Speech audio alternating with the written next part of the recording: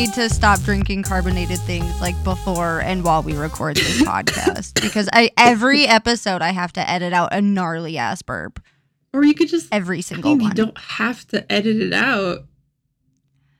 I don't want there to be a gnarly burp in every episode. It could be our thing. It could be our new signature thing. I mean, it practically already is at this point. No, I'll just save like the all burp cut for when we make a Patreon later or something. I cannot wait for that. It's going to be a blast. Well, hello there, all you vicious little parasites. Welcome back to another episode of Cryptology, the podcast. I'm the first of your hosts on this chilly autumn evening, Salem. And today I identify as the look of pure chaos in my cat Gigi's eyes before she attacks. With me today, as always, is my favorite blood-sucking badass, Michala. Woo, that be me. Woo! Cha-cha. What do you identify as today? Still, I identify as that, I hate everything. All right, sorry. What do you identify as? Let's just say I identify as that beautiful, melodious, carbonated burp you just had. Thank you. I try my damnedest. You did well. Yeah. And there's another one. There's another one. Well, today's tale is one filled with monsters, murder, curses, and cryptids. It's all our favorite things.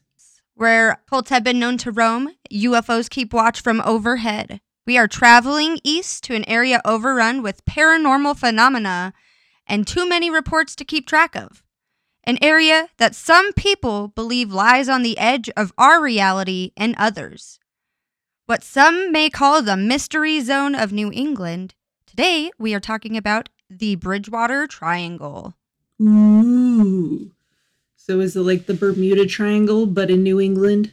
Pretty much, yeah. So like in this term, when we talk about triangle, it's somewhere where an influx of strange or paranormal happenings have happened. So it's not necessarily a legit triangle? At the time that it was named, yes, it was a triangle. As more stories have come out from the Bridgewater Triangle, it's kind of evolved shapes. And now it's not exactly triangle shaped. So we're just going to refer to it as just a hot spot for lots of creepy shit. My sources for today's topic come from BridgewaterPublicLibrary.org, ParanormalEncyclopedia.com, a documentary on Amazon Prime titled The Bridgewater Triangle. Ooh. Wikipedia, it's one of your favorite sources, Michala, and an article written by Lauren Coleman and Peter Rodman from the April 1980 issue of Boston Magazine titled The Bridgewater Triangle. I was going to say, no cryptids with a Z? I mean, I got kind of close. I have paranormalencyclopedia.com and Wikipedia, but that's like the closest I'm going to get to cryptids with a Z.com. Hey, I thought that was an org. No, that was a .com. You had an org in there, but that was absolutely a com. I got you. Well, have you heard about the Bridgewater Triangle at all? I haven't. Nada. Zip. Zilch. Awesome. Well, this will be super fun then. I'm excited. You're the cutest flappy bird I've ever seen. My God. Thank you. And my hoodie, my oversized hoodie. Like Michala, for those who have never heard of the Bridgewater Triangle, it's an area 30 miles south of Boston that's made up of about 200 square miles in the greater Bridgewater, Massachusetts area. The triangle is made up of the cities of Abington, Freetown, and Rehoboth at the angles, and contains the cities of Brockton, Taunton, Raynham, Mansfield, Norton, Easton, and Bridgewater in the dead center. The area, which was named by New England-based cryptozoologist Lauren Coleman, is claimed to be the site of many strange paranormal phenomena, UFO sightings, poltergeist, cryptid sightings, giant snakes, thunderbirds, and more.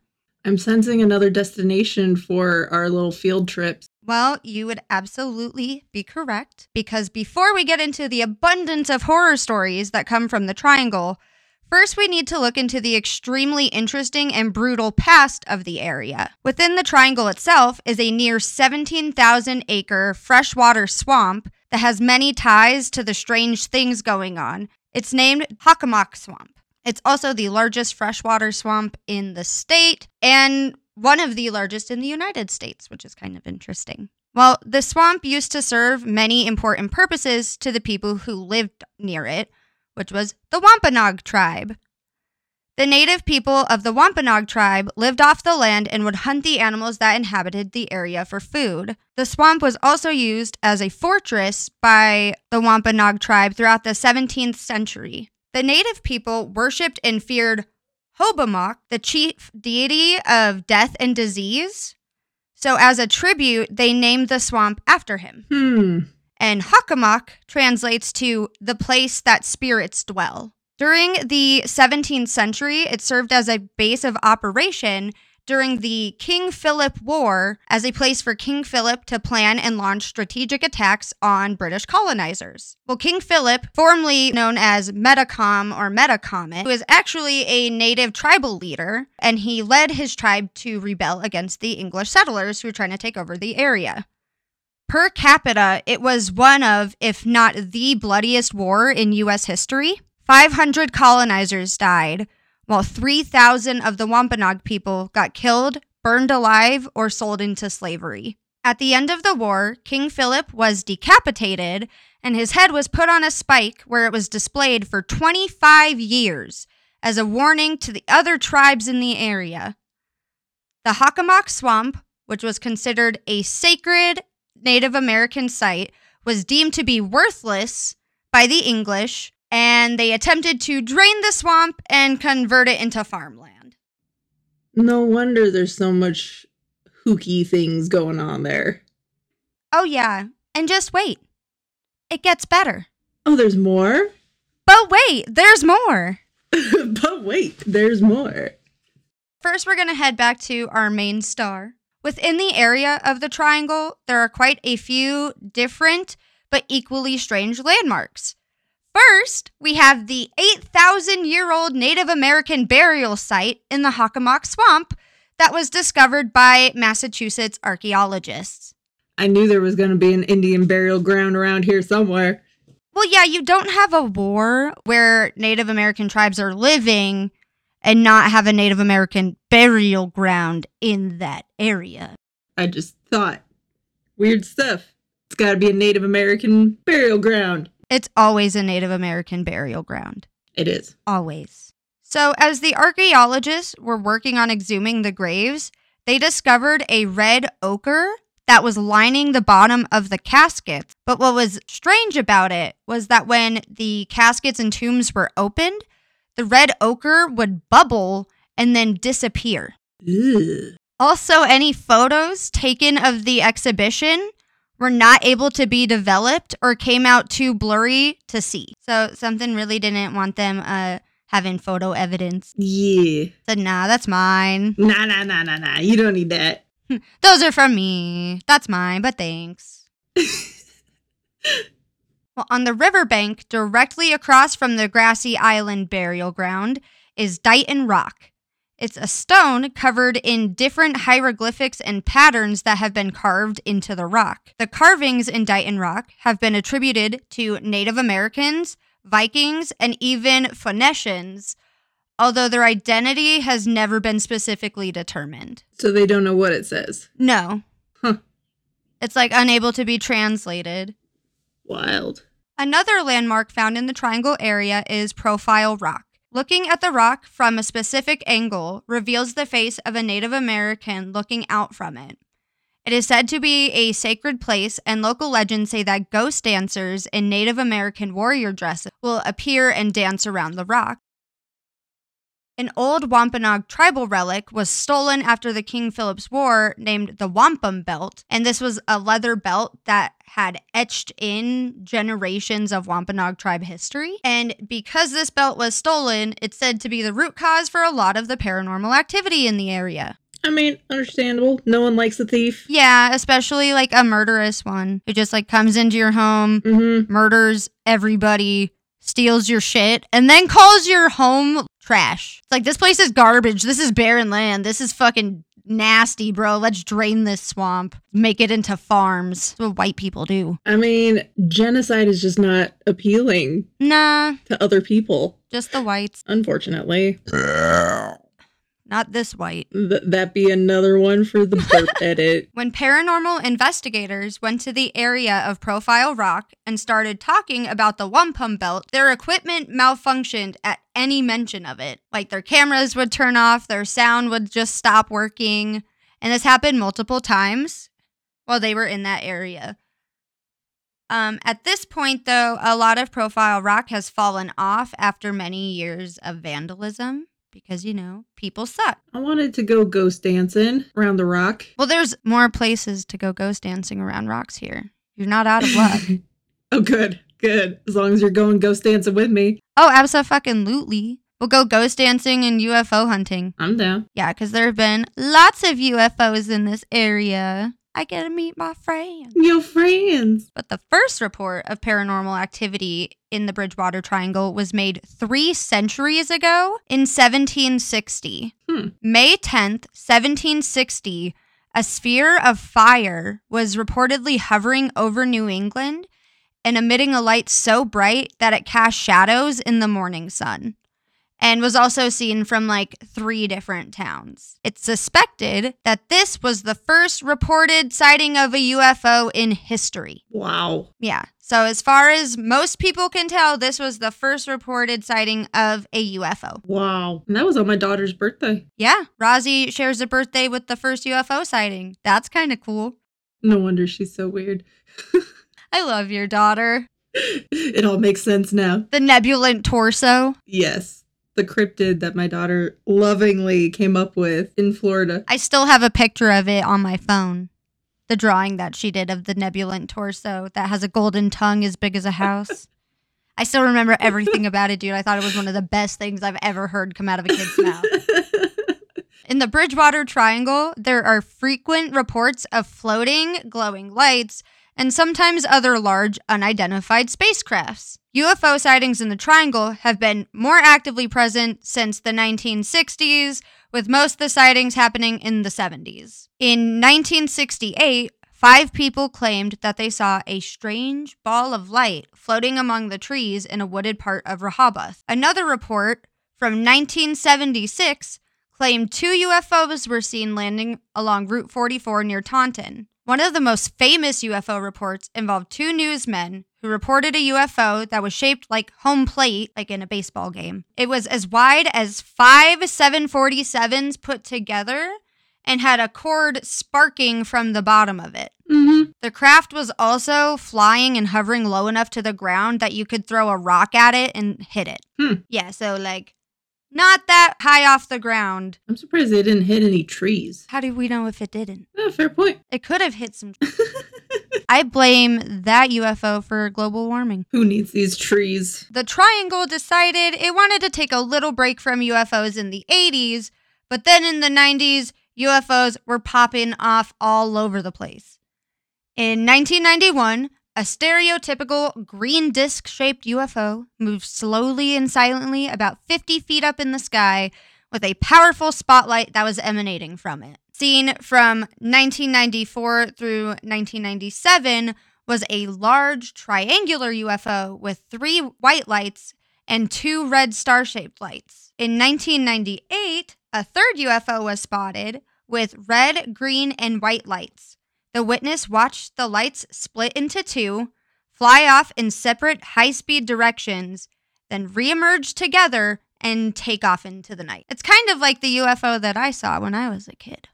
Do tell. I was in my backyard and there was a small grouping of lights that was moving across the sky. And at first, I assumed that it was the space station or something, a satellite, but all of a sudden it just dead stopped in the middle of the sky and then took off really fast the direction that it had just come from. Yeah. Do you want to hear my UFO story? Absolutely, I do. I was hanging out South Fort Collins, but kind of in the nature areas that they have out there. So it was pretty dark. And it was similar to that, where it was these groups of lights were floating through the sky. And yeah, at first you're it's an airplane, it's whatever. but they like stopped and then they kind of like circled around like in circles and then just kind of disappeared. I believe that. There's lots of spooky shit that happens here. Like when I saw...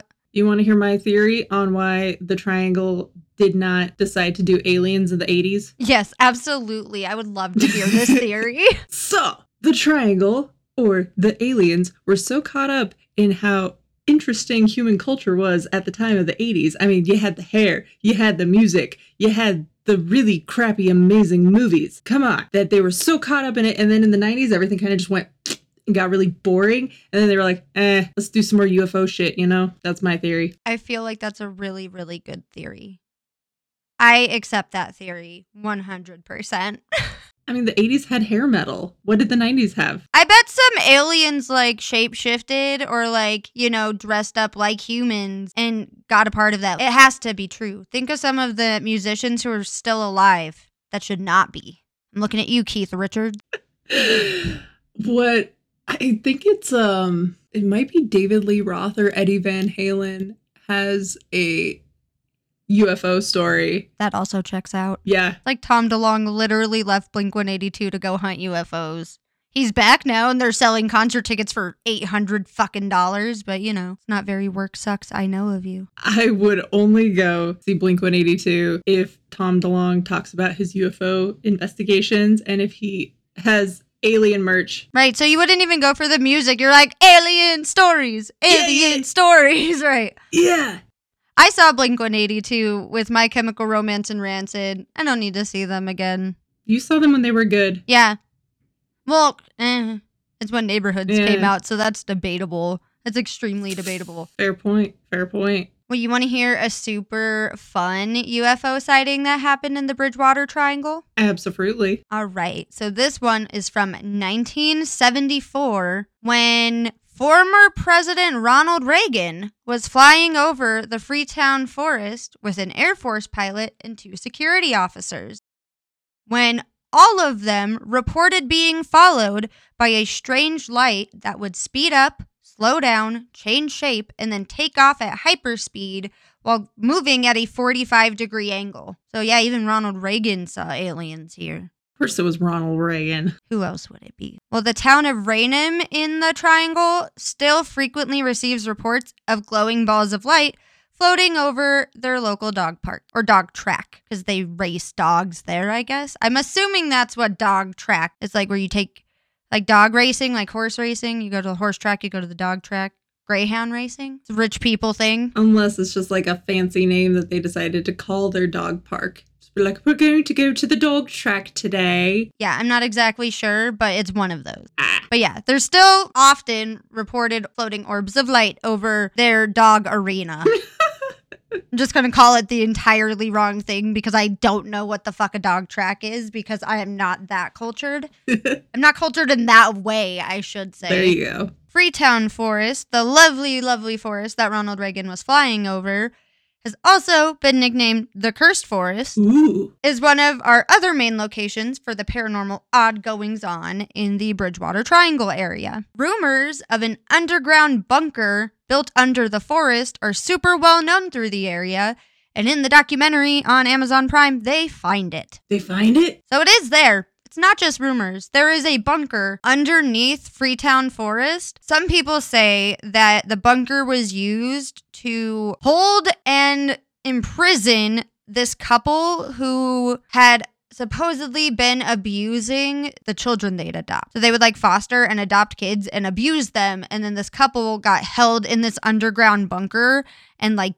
beat and tortured for abusing children. Was it not made for something before that? Well, inside the bunker, they only find like, I don't know, like some kids' toys and a little bit of furniture. If you watch the documentary on Netflix, they show you, or not Netflix, Amazon. They show you everything that they find. But yeah, it's very odd. That is mildly unsettling, yes. Yeah. The forest has also been known to be home to some unusual and out-of-place animal sightings, such as panthers and bears being seen in the area when they are not known to inhabit the New England area. You will not find panthers and bears in New England. Yeah. There have also been reports of giant snake and enormous, 8-foot vicious dog that roam the forest. So we have a basilisk and whatever the dog is called. I forget. My mind went to werewolf. You know what I'm talking about. Animagus? No. Or that or Fluffy? Yes. No. The 3-headed dog? Animagus. No, the 3-headed dog is An animagus is someone who can Cerberus. transform into an animal. That's Sirius Black. Well, yeah. See, there's another word. My brain. I can't find the file. All of my useless Harry Potter knowledge, that's gonna go to waste because fuck J.K. Rowling. She's a TERF. I mean, same. They were good books, though. That's why I couldn't be that sad when the actor who played Hagrid died, because he sided with J.K. on all of that. Don't tell me that. But yeah, Basilisk and... A thing. I'm gonna say Fluffy, because that's the 3-headed dog that guards the Sorcerer's Stone in the first one. I'm pretty sure it's Cerberus, isn't that? Yeah, that's Cerberus, yeah. Yeah. Yeah. Okay. Well, outside of strange animals, there have also been fairly regular sightings of Bigfoot, ghosts, poltergeists, and shadow people. That just sounds like a party. Right? I see shadow people in my house. I've seen ghosts before. Bigfoot is the only one that I feel like I haven't actually seen out of those. Mm-hmm.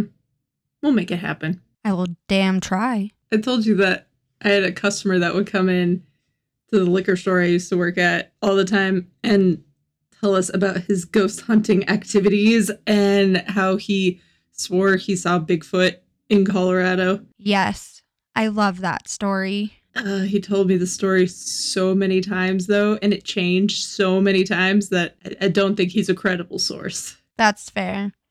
His shit's probably on cryptidswithaz.com. Most likely, although it would be interesting to interview him now that I'm thinking about it, but I don't want him to know where I live or where you live. No, that's entirely fair. Please do not give out my address to strange men who just babble about Bigfoot. That is not the vibe I want coming to my house. Make for a good story. In 1970, reports of a Bigfoot-esque 7-foot-tall hairy monster and the footsteps that were left behind by it created enough concern for the police department to conduct a search for a bear with their canine unit. But, to no avail, no Bigfoot, bear, or man were found in the forest. No man-bear pig? No man-bear pig either. Ah, darn it. I know it's rather unfortunate. This is very disappointing, actually. You know it's not as disappointing. Mm. The sightings of giant pterodactyl-like creatures that have wingspans between 8 and 12 feet that have been nicknamed Thunderbirds. Well, that's just cool. That's just straight up cool. I want to see pterodactyls. I fucking love Rodan. Are you kidding me? I want to see pterodactyls. Well, then let's go to the New England area, hang out in the forest, and maybe we could see some burbs.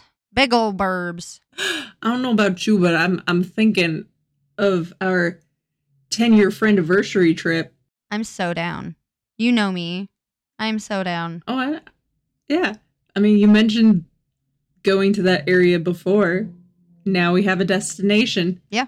I've never been to the New England area, and I've always wanted to go.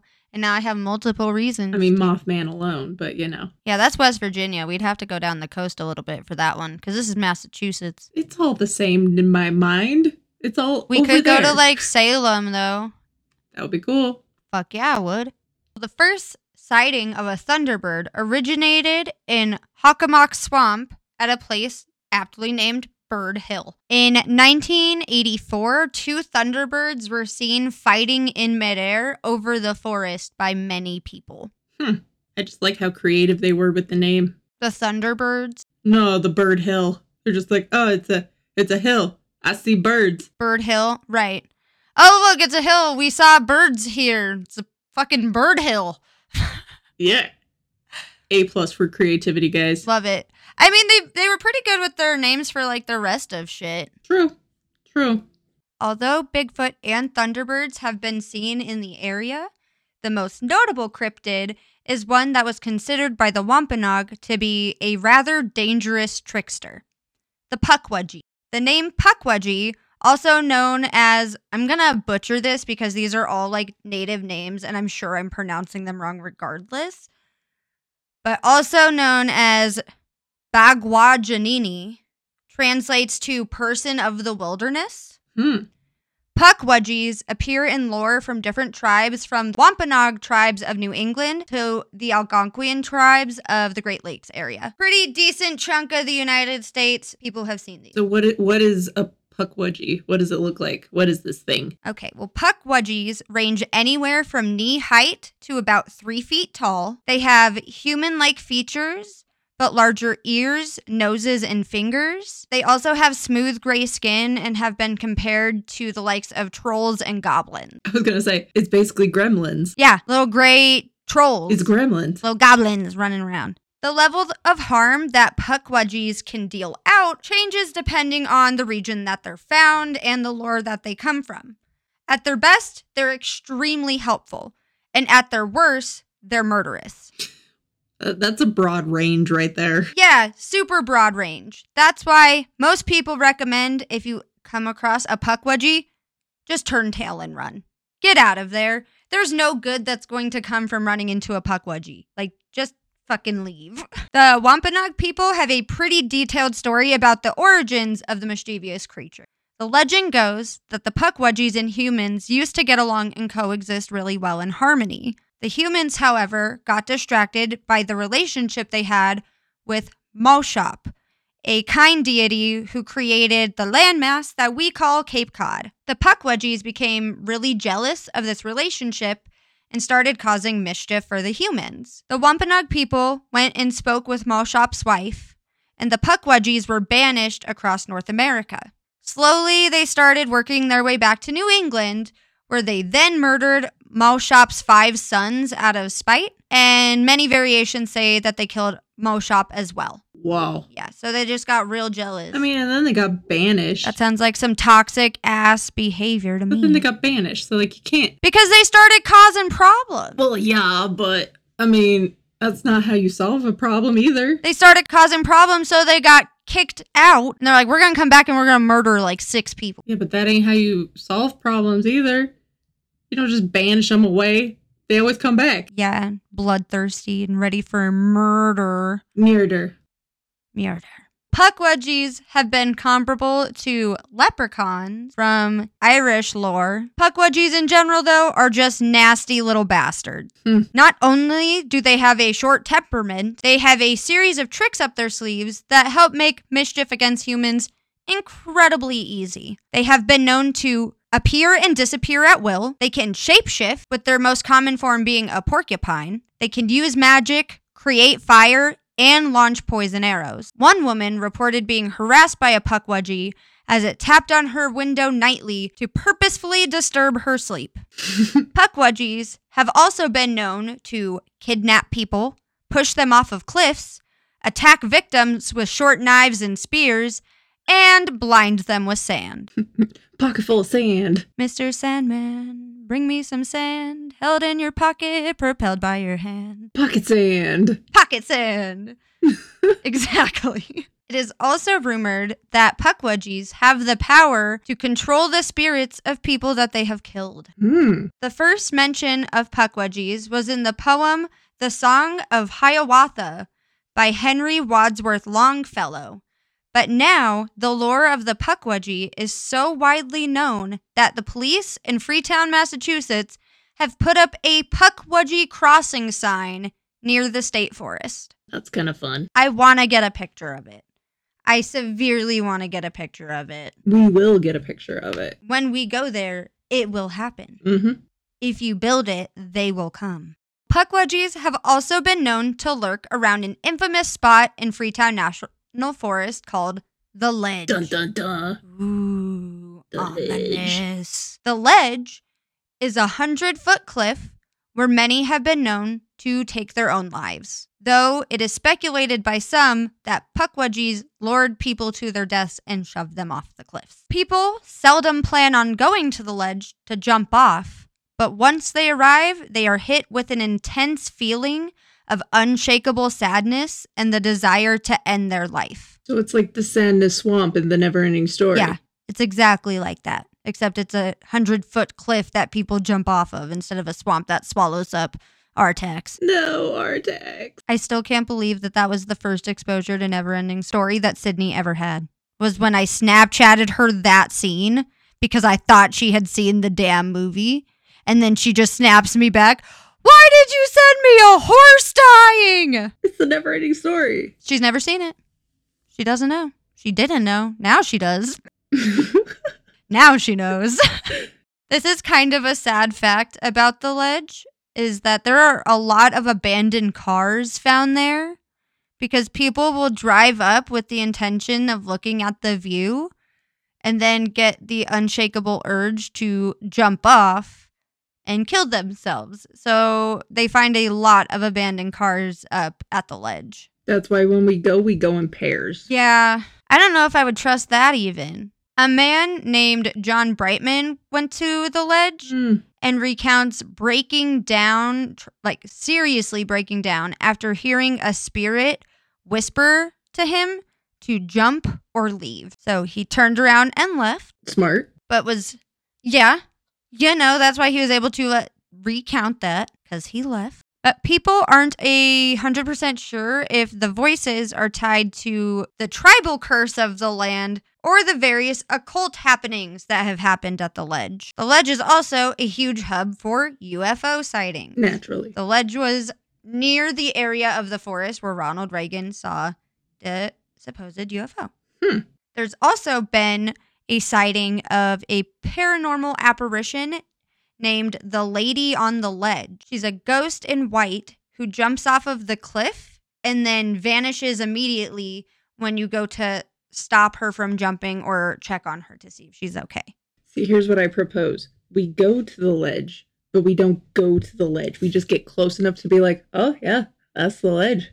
Nice. And then we skedaddle. See, if I were to go see the ledge, I would take rope and bungee cord or something with me and tie myself to like a tree or something. Just like a little bit of extra reinforcement. Because I don't fuck with heights as is, dude. Like, you know that. Well, yeah, that's why I'm not saying we're not going to the ledge. We're just going to the ledge to like take see a picture it from far away. Right, yeah, and then leave. See it from far away. We're not going up to the ledge of the ledge. Damn right I'm not. I'm not either. I don't like heights either. That's asking for murder. That's asking for straight death. I mean, I like death, but I like it at arm's length. Thank you very much. Yeah, I like it through a screen. When I'm learning. Arm's length. In a book. On a screen. Not as a first-hand experience. The Lady on the Ledge is just one of many ghosts that are known to inhabit the Bridgewater Triangle area. A red-headed hitchhiker has been known to hunt a stretch of Route 44 in Rehoboth. It's been said that if you have 3 passengers in your car and make eye contact with the red-headed hitchhiker as you drive by, they will suddenly appear in the empty seat in your car, but then vanish once they're noticed in the rear view mirror. Nope. I was really excited to get to the ghosty portion because I know a lot of these are really going to give you the heebie-jeebies. I mean, the Lady of the Ledge, just looking in your rearview mirror, nope. Oh, just wait. The red-headed hitchhiker, it's one of the creepier ones for sure, but it's not, in my opinion, it is not the creepiest that I have to tell you today. Go on. There's a ghostly trucker who is also rumored to speed along the winding Copacut Road, blaring his horn and threatening passing motorists. The angry ghost trucker will drive you off the road before vanishing. There have been quite a few unsettling accounts of ghost activity in the Triangle. Some report seeing a little boy sitting on a brick wall, and everyone who sees him says that his limbs look broken because when he runs off, he looks like a marionette. Anyone that meets him says that he gives off extremely sinister energy and he will ask you to stay forever and play with him. So I think that it could be something trying to impersonate a child that just isn't getting it quite right, and that's why something always seems off. Like a puckwudgie. Yeah, they can't shapeshift into people, though. Nah. They shapeshift into tiny animals. Nah.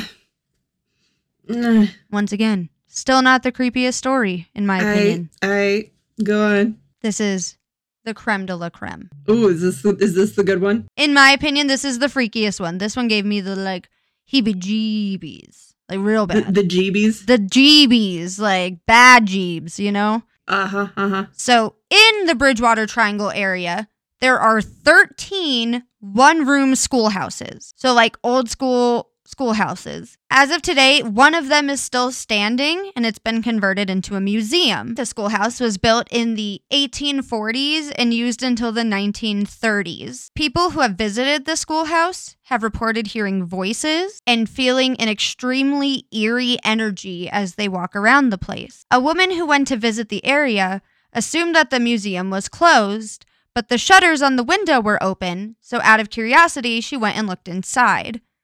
When she looked in, she saw a school teacher with a whole class of children sitting in front of her. She assumed that what was going on inside the building was a reenactment and decided to try the front door, which to her luck was locked. When she went back around to look in the window again, the teacher and the children were still there, but all of them had turned and were staring at her. They all then faded away at the same time. Just imagine all those eyes of, like, ghost children staring at you. Ghost children. I mean, children are creepy enough as it is. Agreed. But then... regular children are creepy. Yeah, and we have license to say that because we're parents. But then, like, you just add the ghost factor. No thanks. In my personal opinion, the hitchhiker is still the scariest. Because it's, like, in your car.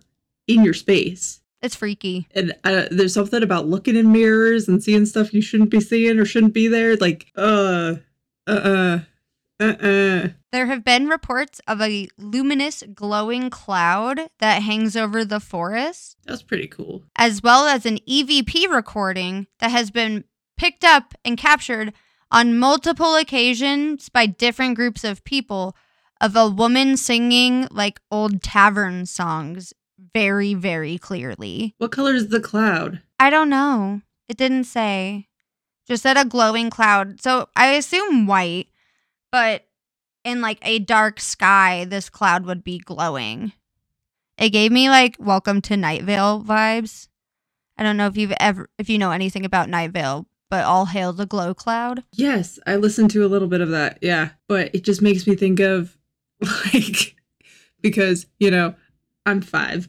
It just made me think of, like, a green glowing mass of fart. I can't even say that my brain didn't also go there when I was first reading about this. So, like, you're not alone. It's because we share a brain cell. Well, duh. Mm-hmm.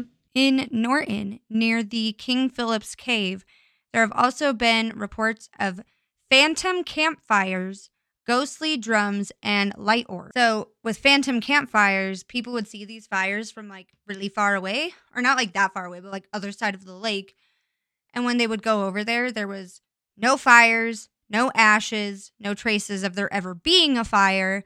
And then they would return to where they initially saw the fire from, and it would be back. Spoopy ghost fire. Ghost fires. Trigger warning. This next little bit of the podcast might get, well, it is going to get a little graphic. This is the, where we talk about all the murders and cult stuff that has happened. So if you're squeamish about body things, maybe don't listen to the next little bit. It gets kind of bad. In the Triangle, throughout the 70s through 90s, cult activity, especially that involving animal mutilation and sacrifice, was on the rise in the towns of Freetown and Fall River specifically. Like, Freetown and Fall River were the epicenters for satanic cult activity in the Triangle. If the name Fall River sounds familiar at all, it's because it already had its fair share of rumors due to it being the longtime home of Lizzie Borden, who allegedly murdered her father and stepmother with an axe in 1890. When did the cults take place? 1970s through, like, 1990s. Okay. Same time period that a lot of, like, the UFO sightings and stuff were. There was just, like, 30 years of crazy fucking paranormal activity happening out here. Starting in the 70s, black cloaked trespassers started becoming more regularly seen in the woods. and trails of blood with randomly placed animal body parts were found throughout the forest on a semi-regular basis. Local pet cemeteries also had to be shut down because so many of the graves were being exhumed and the bodies used for ritualistic purposes. A couple of teenagers were caught digging up a pet's grave at one of the local pet cemeteries. And when they were asked what they were doing and why, one of the teenagers responded, "I thought it would make me more powerful if I drank from his skull." Ew. Yeah. So these are, little house pets. Someone's little cat Fifi is getting its skull. I just keep thinking of Ramones. I don't want to be buried in a pet cemetery. I don't want to be buried in a pet cemetery. Literally, as I was writing this whole part, that was like going through my head. It was assumed that cult members would drink blood from the skulls of these dead animals as a sort of initiation into the cult. There were 2 reports in 1998 that involved animal mutilation or sacrifice. In the first instance, a cow was found butchered in the forest and its body parts were strewn all over the place. The other instance, a group of calves were found in a clearing after they had been brutally mutilated and their bodies completely drained of blood. Aside from the animal mutilation, there was also a lot of other strange activity going on at the time. A man called the cops about suspicious activity that was coming from the shed in his backyard. When the cops arrived, there was a pentagram and specifically placed stones on the ground. The police gathered up everything that they had found for evidence, but when they came back later to follow up the next day, the pentagrams and stones had returned in the exact same place where they had been the day before. Was it the stones that they took for evidence? No, it was different stones laid out in the same ritualistic pattern. Okay. So the stones didn't travel. Gotcha. No, the stones did not travel, just new stones appeared. They didn't roll the Rolling Stones? Do not. You mentioned Keith Richards. I had to. I mean, I guess that's fair. I guess. The Bridgewater Triangle is also home to the Taunton State Hospital, which was first opened in 1854. This former psychiatric hospital has a twisted history of lobotomies, electric shock therapy, and other cruel medical, or let's be real here, torture practices. Mm-hmm. The abandoned hospital was a common place for cult rituals to happen along with the ledge. The hospital itself has its own fair share of horrific tales, including one of a nurse who murdered 31 people, including hospital patients. How? Why? I didn't look into it that much. Oh, okay. I'm just getting the general gist. I couldn't do deep dives off of every little story that I found out about this place because there's so much, and there's even a bunch that I wasn't able to fit in here for just time's sake. We'll have to do a part 2 at some point. We can deep dive the rest. Speaking of murders, the state hospital wasn't the only place to house gruesome murders. There was an ice logging building built in the 1940s that ended up being used for lots of illegal activity. A particular cult leader and pimp named Carl Drew used the spot to kill sex workers, most of the time underage sex workers and single parents. So they would be these single parent 17-year-olds that would get roped into sex work for a living and then be indoctrinated by this guy into a sex worker cult. He would use his power as a cult leader to keep control over the sex workers by threatening to sacrifice them if they did not do their part. Not only were they in this really uncomfortable, precarious position in the first place, they were also being told by this man that if you don't do what I say, I will kill you and sacrifice your soul to Satan. And then he actually sacrificed him. Right. Those poor people. I think, the ages of his victims were 17, 19, and 20. Those poor people. In 1979, he killed 2 sex workers named Donna, age 17, and Barbara, age 19. Cops originally only found skull fragments and clothing fragments, so the cops went undercover and joined the cult to try to figure out what was going on from the inside. A sex worker named Karen, who was age 20, admitted to the police that Carl and his right-hand woman, Robin, had killed Donna and Barbara. So Robin was also a sex worker, but instead of stepping back from the murder, she decided to be an active participant. Probably saved her own neck.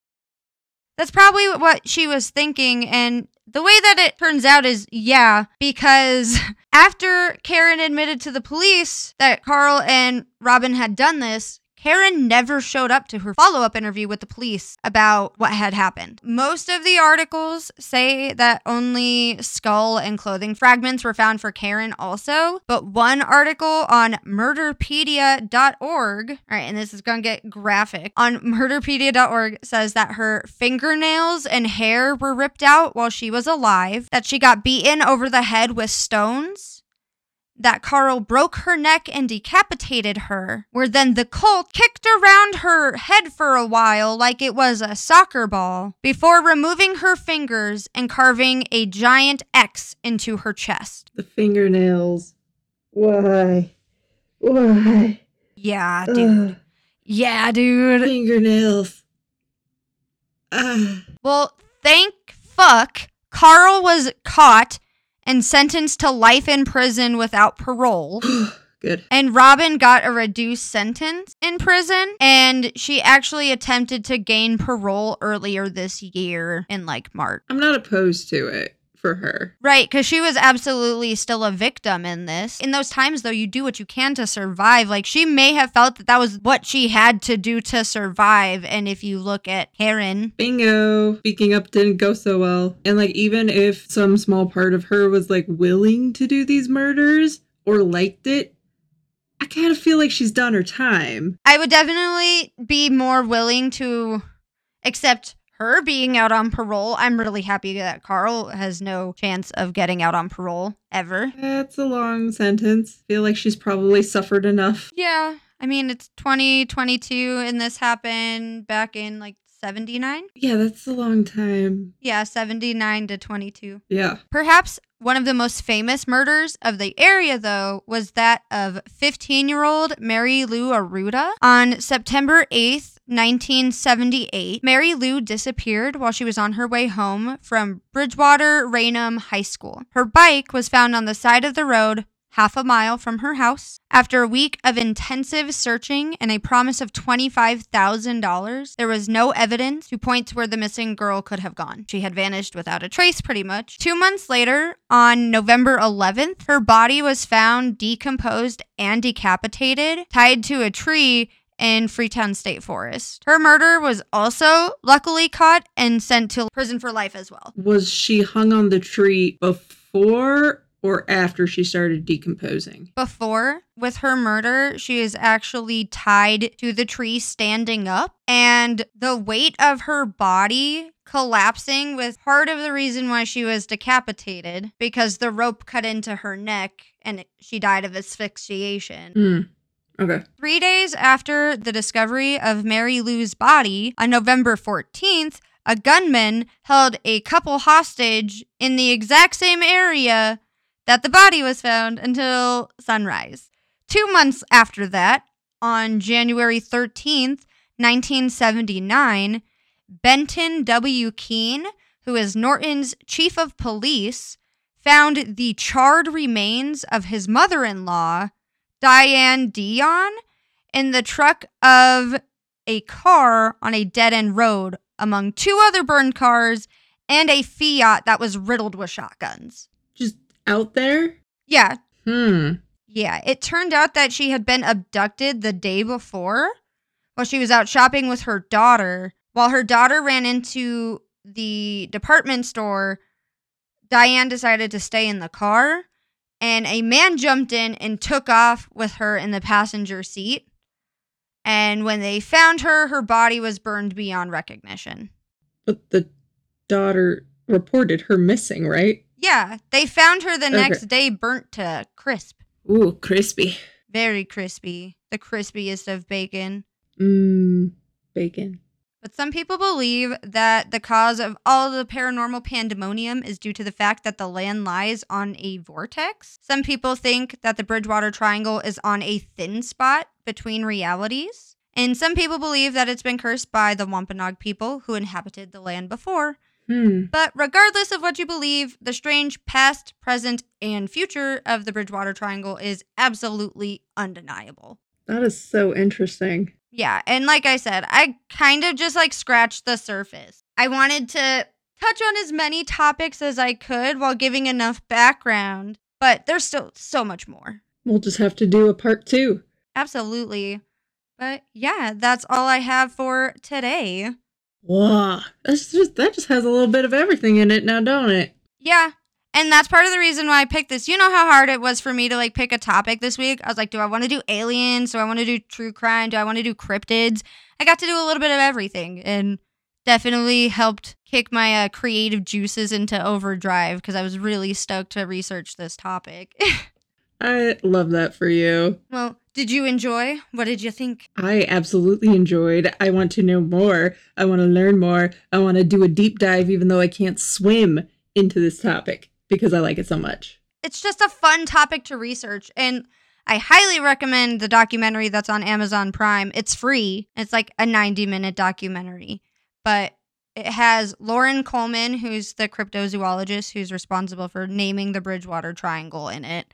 And they go to a lot of the spots that I mentioned and get like video footage and I don't know, they have some other fun facts in the documentary that I did not mention. Ooh, so it's still a tasty morsel should you decide to check it. Yeah, it's not going to be just a repeat of everything that I just said. Like, there's a ton of stuff that I'm sure I missed. Ooh.